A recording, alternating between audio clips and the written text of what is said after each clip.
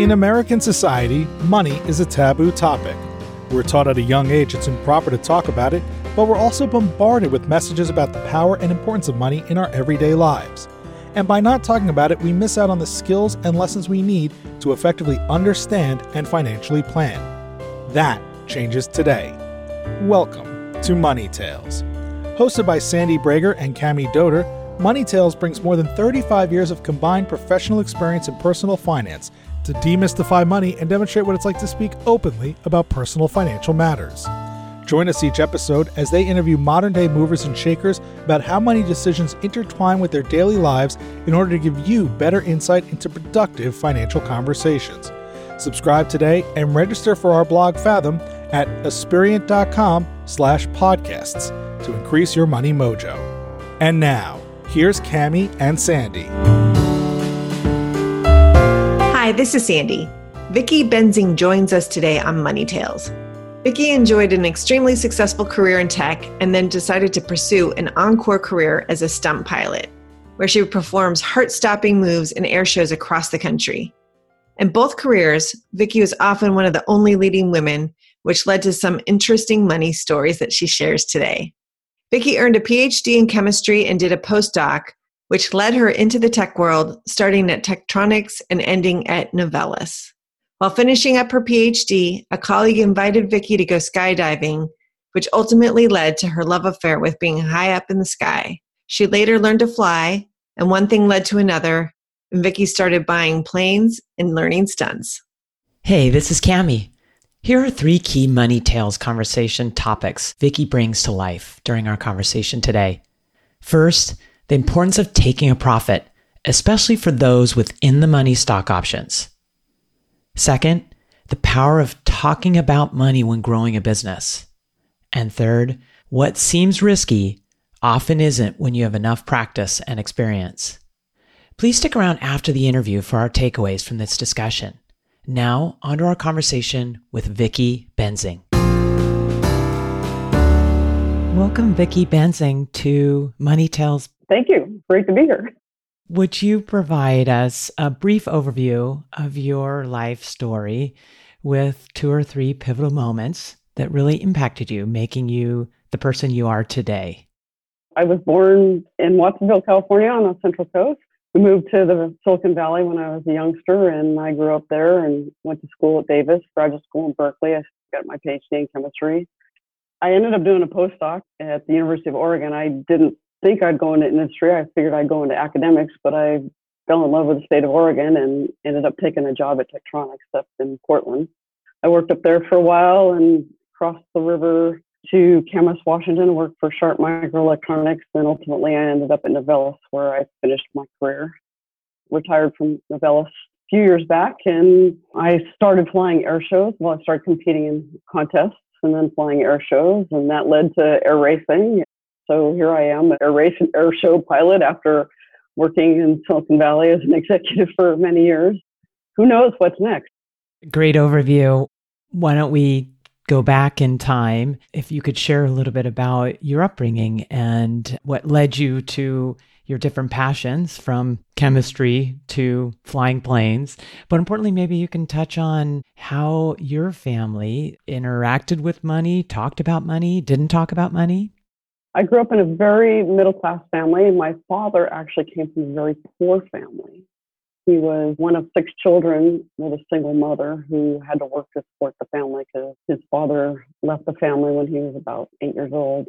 My parents were always very careful with money. In fact, to this day, my mother won't talk on the phone because talking on phones costs money. She just, hope you don't hear this, Mom. We always knew that we were very lucky. My father joined the Navy out of high school. He got the GI Bill, and he was the first person in his family to go to college. In fact, the only one of his siblings, I think, that ended up going to college. And he was studying electrical engineering, got a job in electrical engineering. So he made pretty good money. My parents never forgot growing up during the Depression and not really having any money. We as kids weren't given things unless it was Christmas or your birthday, and my birthday happens to be on Christmas. So if I wanted mask and a flippers, I got them in December to be used in June. Is that a good thing or a bad thing? You really had to plan ahead. It's certainly different now. We had to work for anything we wanted. I pulled weeds. I did get an allowance, but I had chores to do for that allowance. I think that was good. It taught me a lot about money. My parents raised me to not spend more than I had. So I learned to not go into debt. I got a job in high school. I wrapped lollipops for $2.25 an hour, and I saved a bunch of money, spending money. So my parents paid for my college. I was fortunate, but I didn't have a lot of money. So there wasn't money for things that I wanted to do, like going to concerts. That money I had to earn through jobs. It's good to have some time in your life where you have to work hard for money because it teaches you the value of money. It teaches you the value of hard work. So that's how I was raised. You asked earlier about the pivotal moments in my life. Learning to fly was one of them. That was, of course, preceded by learning to skydive. The next one was joining Novellus in the Silicon Valley, but I joined it in Portland. And then leaving Novellus to go fly. Those are three big transitional points in my life that had a big impact on the quality and just my life in general. When did you start the skydiving and then plane flying portion of your life? I was in graduate school at Berkeley. I had just finished my orals. Chemistry at Berkeley, all the physical chemists work in the basement and all the organic chemists work in the upper floors. And my friend guy came down from his inorganic lab, came down to the basement and asked me if I want to go skydiving. And I was like, yeah, but I don't have any money this month because we were on a stipend. We got paid to go to graduate school. The next month we went skydiving and I absolutely fell in love with skydiving. It was a great thing for me. Mostly what it did for me was it helped my self-confidence. The fact that I could be utterly terrified and overcoming the fear was an amazing thing. I was around the planes all the time and I realized that I really, really wanted to fly. And my uncle was a pilot and he was an air show and air race pilot. My parents had friends who were pilots and one of my dad's friends let me learn to fly in his airplane for the cost of the fuel and the instructor. I would drive once a week from Berkeley down to Watsonville and take my flying lessons. I took one lesson in the morning, one in the afternoon, and I got my pilot's license. Flying really became a passion in my life. I think it's so important to have something that you're passionate about in your life. It makes your life so enriched. Husbands may come and go, but flying stays. So that was a big change in my life, and that's when I started flying.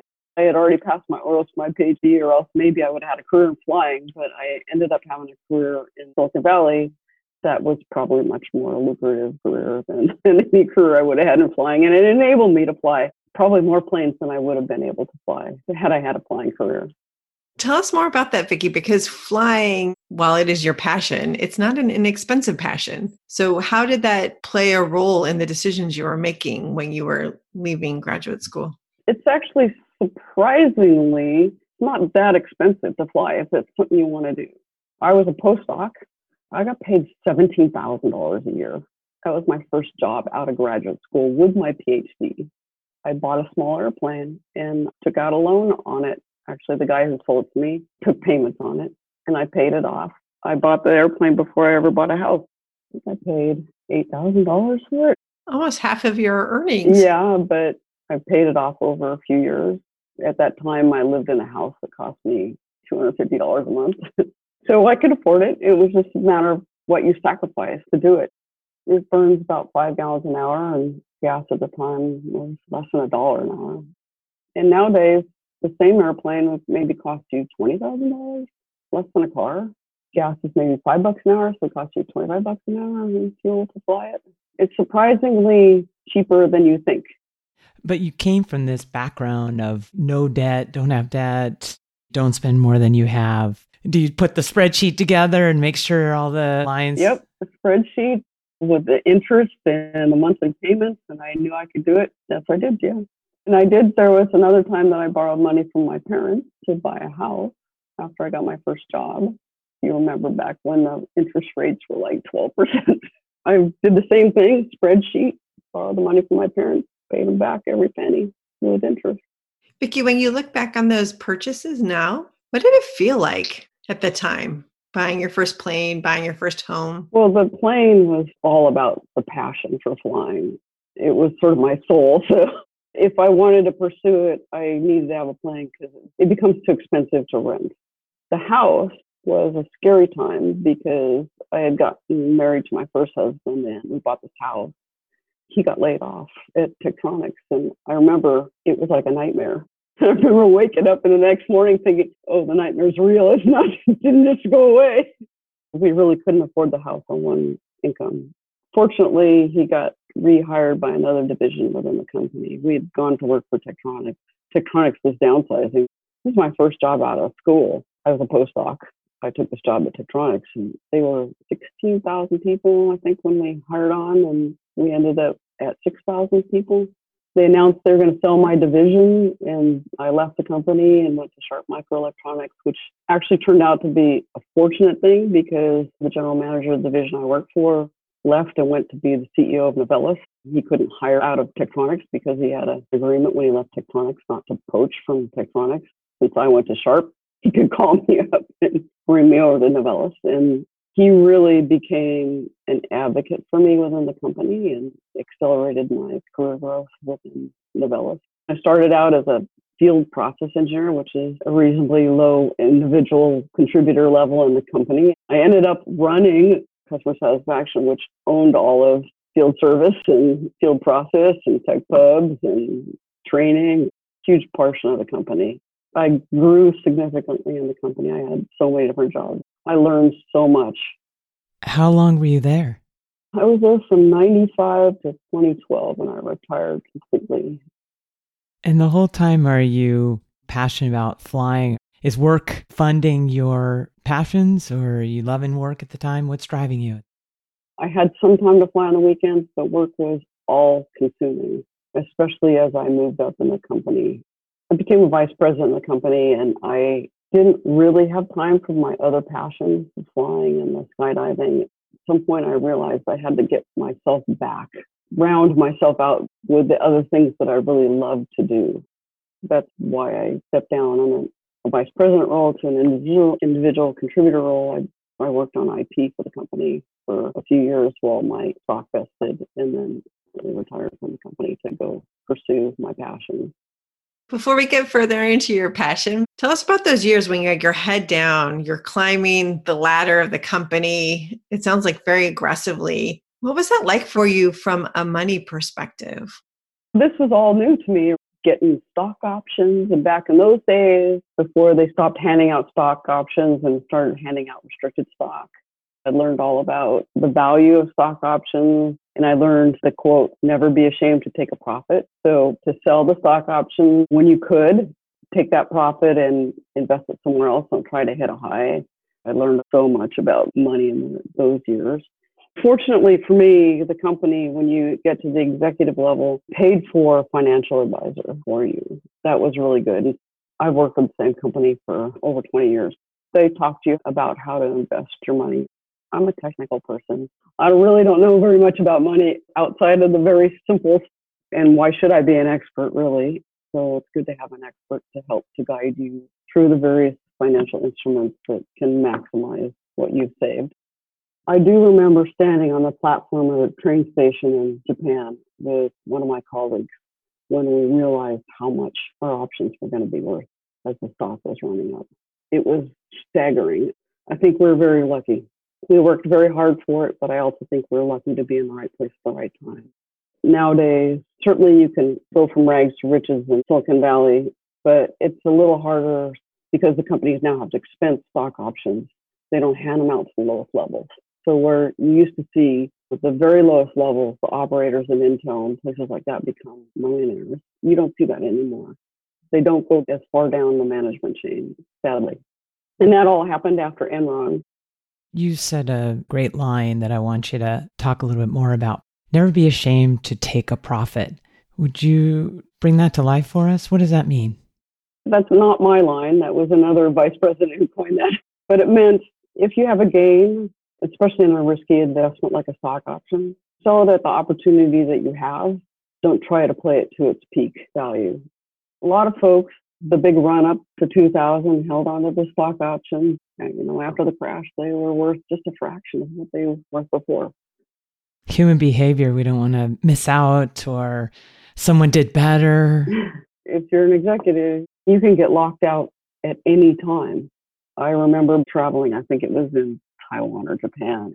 We had planned to sell some stock, and all of a sudden we got locked up because the company was going to make an announcement and we couldn't sell. And then the stock dropped. We ended up having to hold on to it. And that's a good example because especially when you get in situations where you can't, then at least you can take the profit and invest it elsewhere where you can move the money around. You mentioned at a point you decided you needed to get more balance in your life and you needed to spend more time with your passion. And I'm just curious, was it always a goal of yours throughout your career to stop working at one point so that you could fly full time? No, not really. Although a couple years into my career at Novellus, I applied to NASA to be an astronaut. That would be like the perfect job for me. And I got invited down for the week-long interview and physical exam. And the way they do the selection process, they take all the applicants, they rank order them. And in my year, they brought in 120 people to interview in groups of 20, and I was in the top group of 20.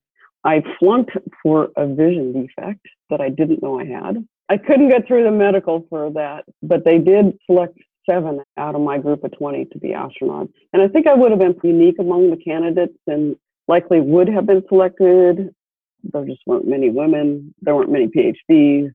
A number of things that made me unique. I had more flight time than anybody else in the group, but I wasn't selected. And there were times in my career where I really did want to follow my passion, but I enjoyed my career quite a bit.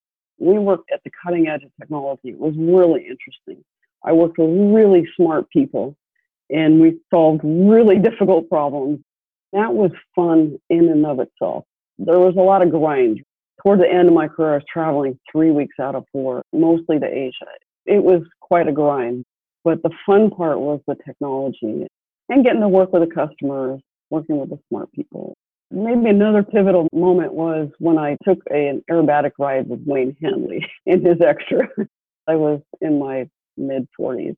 Wayne said to me, "This is going to cost you some money, isn't it?" And sure enough, it did. I went out and bought an extra aerobatic capable airplane within a month of taking that flight.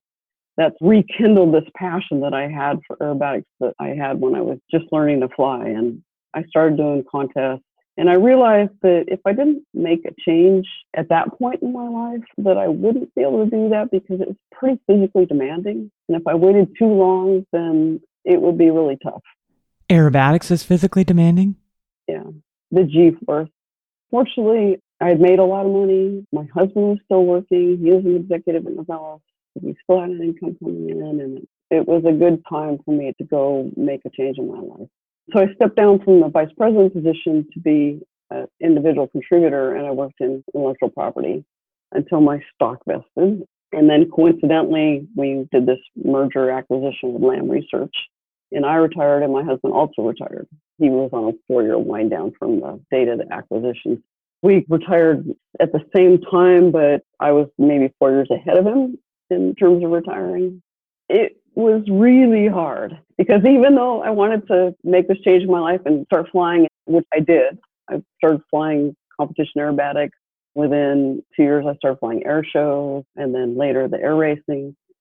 At first, when everybody needed to talk to me and my phone was always ringing, my voicemail, my email were full, everybody needed me for everything, all of a sudden, nobody needs you.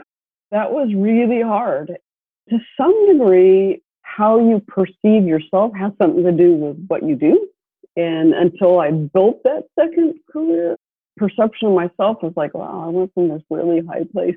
I'm sure that I'm not alone in that. I think everybody has to go through that to some degree.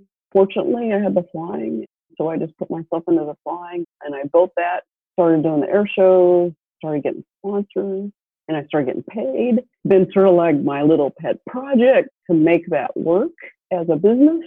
Interesting, challenging thing to figure out what my value is, how much to charge. I have my own little business now, which is fun and different and a new challenge in life. What would your advice be to yourself if you could go back in time? Because it's such an interesting point. It's hard to step away. You're in such an important role in your career. You have this amazing passion, but it's got different gratification elements to it. What would your advice be? What would you do differently, if anything? I don't really know.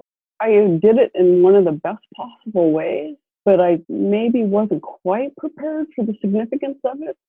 I will say one thing though, when I retired, everybody wanted me to be on some nonprofit board. So you could have been busy. I did a few of those for a little while. And then I realized it really is different when people are volunteers versus people are your employees. And you can just tell them what to do. And nobody really wants to work. Advice I'd be is to learn to say no. It's not always easy to say no. Although during my work, we had a fellow in our company whose nickname was Dr. No, because he had figured out how to say no to customers who always ask you for more stuff. It's not the thing you want to be known for, but it's actually pretty helpful not to say yes to things you can't do. Was it important to you then to find a way to generate money from this second career? What's really valuable to me is to know that it's self-supporting. I don't have to explain to my husband why I'm spending so much money flying or whatever. It gives me a sense of independence to make it self-sufficient. It's not a hobby anymore. It is a business. It's fun to watch it grow because it has grown year after year in terms of revenues. And that's really been fun and rewarding that I could create something that's doing that. I'm sure I could do it at a much bigger scale, but I just don't want to invest that much energy. You see other air show performers that have big teams and buses and stuff that travel all over the country. This is the level that I want to do it to. This is what works for me and keeps my marriage sound. You mentioned before that you were challenged by figuring out how to charge for your value. It's very challenging. Because of this reluctance to talk about money with other people, I didn't really want to ask other people what they charge. It took me a long time to be able to ask other people what they charge and get a sense of what the air shows are paying performers. I maybe undervalued myself for a while. Then again, I really didn't want to lose some of the shows because I charged too much. I've raised my prices year over year in accordance with my perceived value as a performer, as one of the only 2 female performers in the United States, and the fact that I've flown at the premier air shows in the U.S. I have some intrinsic value for air shows, and I've been able to raise my prices for that. But it's hard to raise prices with customers. And we found that in our business as well, right? Customers don't want to pay more. Is there a lot of negotiation that happens? Honestly, there's not usually. I invite them to negotiate if they don't feel that one of the terms of my contract, including the price, is what they would like. They generally don't, interestingly. How about the sponsors? What are those conversations like? I have a primary sponsor. We started out with a fairly modest sponsorship, and we've grown it over the years. It brings in a monthly check, which is good. So if I'm not flying any shows, I still get a monthly check to help pay the bills for the airplane. I've negotiated over the years increases in sponsorship amount. I've drawn hard lines about how much square footage you get on my airplane based on how much he's sponsoring me. You're going to have to pay a lot more if you want it on the wings, for example. The relationship has become a friendship as well. It's not so bad. And I think it's fair. That's a good feeling.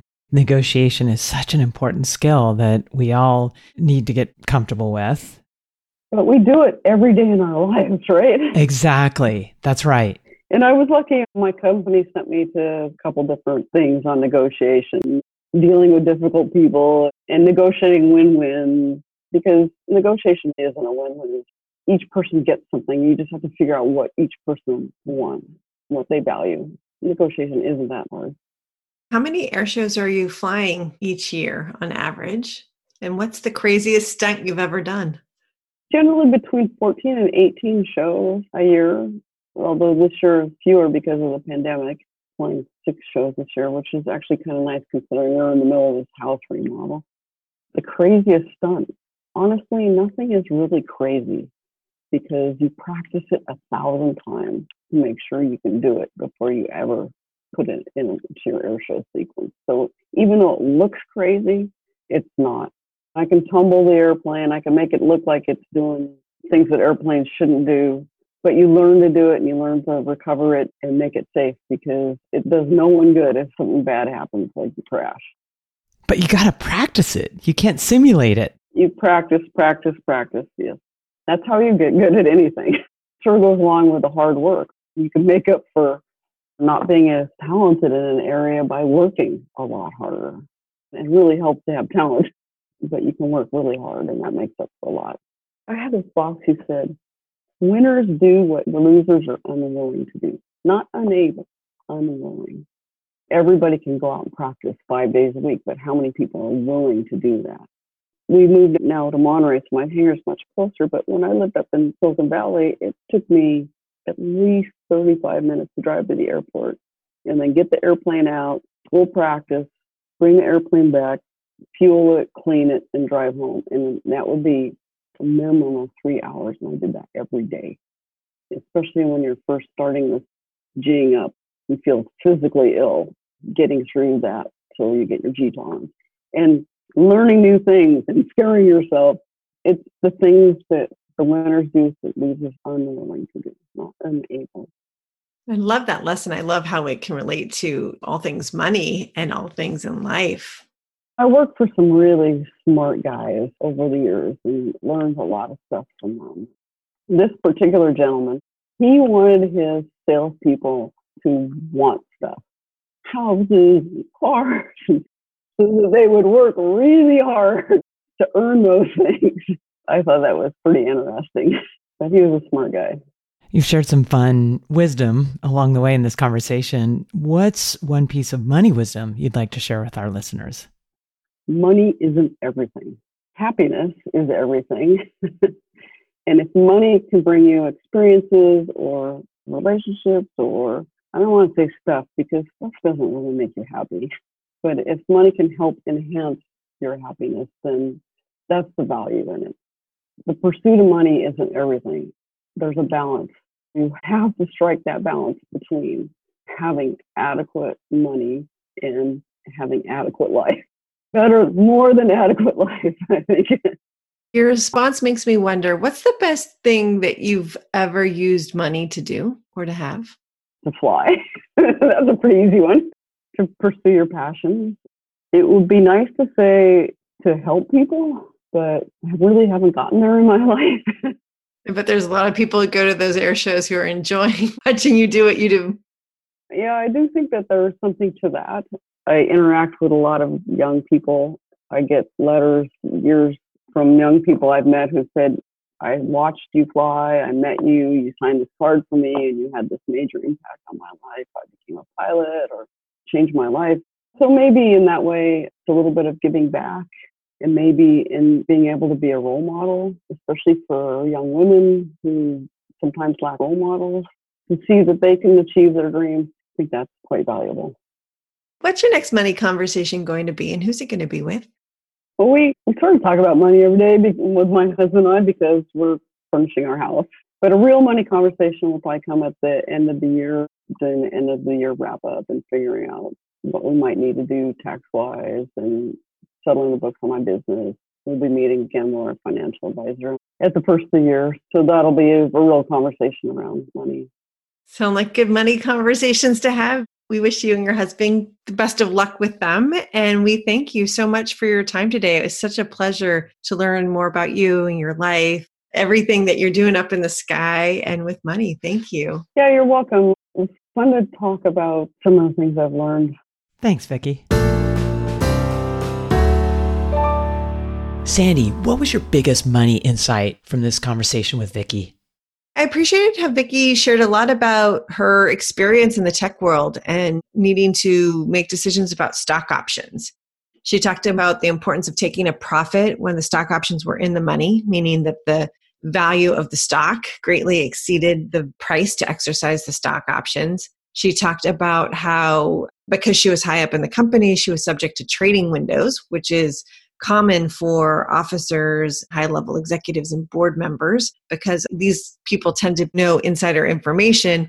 Companies will often disallow them from selling stock unless the trading window is open. And the trading window usually opens after an earnings release when all of the private information about the company is made public. That can make it trickier for high-level folks within the organization to be able to sell their stock. I really appreciated how Vicki shared all that with us. How about you, Cami? She was vulnerable with us, sharing how uncomfortable she felt having money conversations. Specifically, she talked about wanting to know what others charged for the stunt pilot work, but she didn't want to ask about it. That really held her back until she got that comfort level, and she did. And I'm so proud of her for doing that and getting in there and rolling up her sleeves and having those tough conversations, which sounded like they really weren't that difficult once she got going. And I think that's the point. It can be scary, but you're really just advocating for yourself and asking questions that should be very fair. She just showed some curiosity, which I thought was great. I'm so glad you brought that up because it resonates with something else Vicki said later in the conversation, which was, I asked her what the craziest stunt was that she did. And she said, well, there's nothing that's too crazy when you've practiced enough and you have enough experience. That was a great lesson for all of us, especially as it relates to talking about money. Because at first blush, it might seem crazy, it might seem risky, it might seem scary. But if we keep practicing and we build up our experience, it becomes common. That craziness, the riskiness goes away. I was so grateful that Vicki was willing to get outside of her comfort zone and have these really cool conversations with us. I loved learning about her life and about how she's approached it, and particularly how she's using money to feed her passion and allowing that passion to play into her money story. Such an important message to hear from Vicki. What a great conversation she shared with us.